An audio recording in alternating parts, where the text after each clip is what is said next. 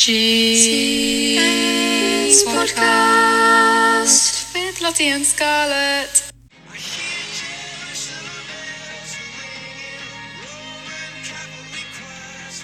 Hi everyone, I'm Scarlett. And I'm Lottie, and welcome back to GCSE Revision Pod. Today we've got a really exciting episode because we're interviewing our English teacher. Hello, I'm the English teacher. So we're going to ask a few questions about English. It is worth noting that our exam board is CIA, so if you've got a different exam board, just bear that in mind, but there will be a large overlap anyway. We did ask some questions on our Instagram, so some of the questions are in the repertoire. Yeah. So I think we should just get straight into it. What are some book recommendations for Year 11s that could help them with exams? Okay, so I've chosen some books that I think deal with some more challenging content. I think when you get older, you perhaps feel like you've outgrown the Michael Moore Purgos. And you feel like you need something else, something a bit different, something a bit more maybe interesting. I use that term loosely. So I think a book that I personally genuinely really enjoyed was written by John Boyne, who wrote The Boy in the Striped Pyjamas. But this is more of an adult novel. So it's called The Heart's Invisible Furies, as I said, by John Boyne.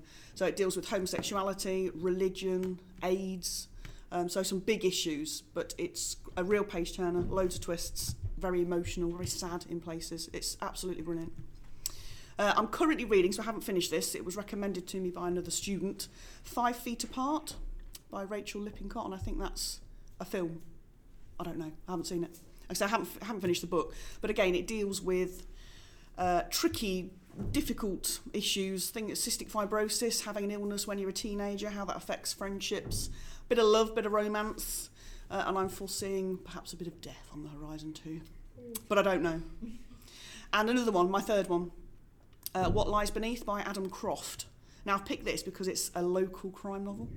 So a dead body is washed up at Normanton Church. Oh. So a few references to local places. Yeah, it's all right. It's enjoyable. I think so. The fact that it refers to places like Oakham, it's just nice to read a book that refers to places you know. That was interesting. A lot of variety there. Okay, our second question is, it's a bit strangely worded, but how do you practice for exams to achieve a grade 7 or above?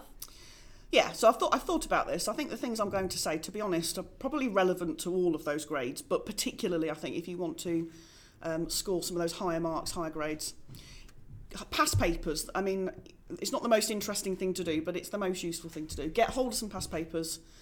Do practice timed planning so that you're timing yourself thinking and responding to tasks. And timed writing. Again, not the most interesting thing in the world, but it's one of the difficulties and the challenges, I think, of GCSE, is that you've got to do a lot of thinking, planning and writing in relatively short spaces of time. So the better you feel about that, the more confident you feel about that, the more confident you'll perform in your exam. And show your teachers what you've done. Show them, even if it's a plan, just show them, get some feedback.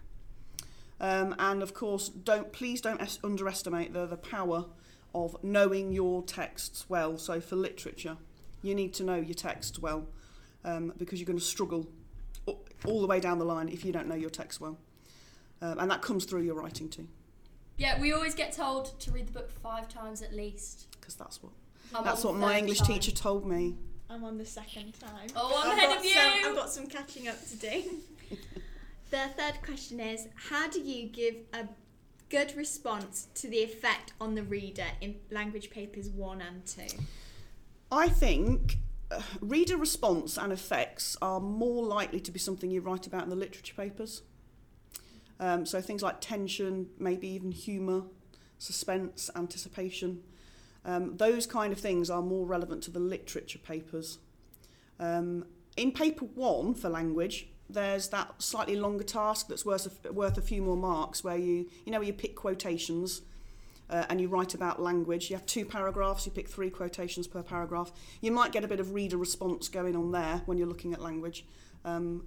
But to be honest, I think at that point you need to be looking more closely at meanings, so the literal meanings and the suggested meanings. But if you are talking about reader response, please avoid phrases like makes the reader want to read on. because a lot of texts do that, don't they? It's a very general, vague comment. So say something a bit more specific about tension, humour, suspense, that kind of thing. How do you structure a grade 9 essay in language papers? So structure, I think, is all about, starts with your planning, doesn't it? Thinking about how you're going to begin, how you're going to develop ideas in the middle, and how you're going to end. That is going to be the structure of your piece. So your planning is absolutely critical. But again, I would say that to everybody. You know, even if you perhaps weren't expecting to hit a grade 9, planning is essential. And also for a lot of the language tasks, that you get those bullet points, don't you? So use those, and that will help you to structure your writing as well. That's kind of what they're there for, to give you a hint about, you know, what to include, but also to help you structure your response. So you won't go far wrong if you stick to the bullet points for the tasks that have the bullet points. And I would also say use discourse markers. They're sometimes called topic sentences. So phrases like furthermore, in addition to this, or following on from this point. Those kinds of little sentence starters give your writing a sense of shape and direction, and your paragraphs are then connected to.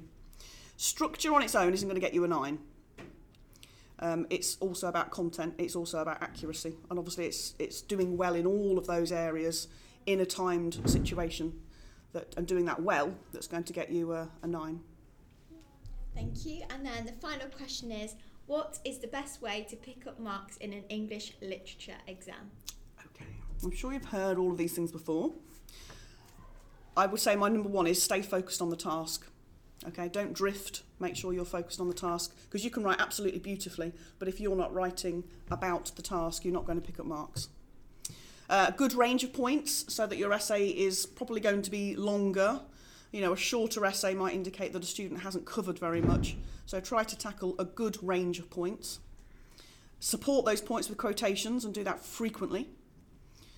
Make sure you're analysing language and structure. And for the CIE exam, there's something in the mark scheme called deeper implications. So trying to explore where you can, where it's appropriate, references to things like childhood perhaps, or war, or love, relationships, those bigger ideas that the writer's commenting on and kind of conveying some messages to you. Well written, clearly written essays are always going to do well. And I'll come back to know your texts, because a lot of everything that I've just said there is going to be really tricky if you just don't know your texts very well. Okay, thank you so much to our English teacher for allowing us to interview. My pleasure. Yes, some really useful tips there. We are actually interviewing a few more teachers in the upcoming weeks. Yeah. We've got our history teacher and our drama teacher. Scarlett doesn't actually take drama, and I don't take history, so that's going to be an interesting one for us.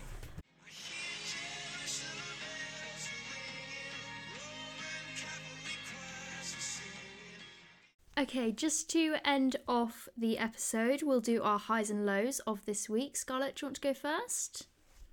My high of the week is probably doing really well in some tests that I wasn't so sure about, but really happy about that. My low is probably that next week I've got so many tests. I've got chemistry, English, biology, I've got all sorts. So yeah, wish me luck, guys. Yeah, me too. I think my high of the week is finding out that I get a 1-week extension for my drama, because we've had a few knockbacks, so our exam's a week later than some other groups. And my low of the week is probably that, probably because I've got tests the same next week. Thank you so much for listening, and we'll see you next week.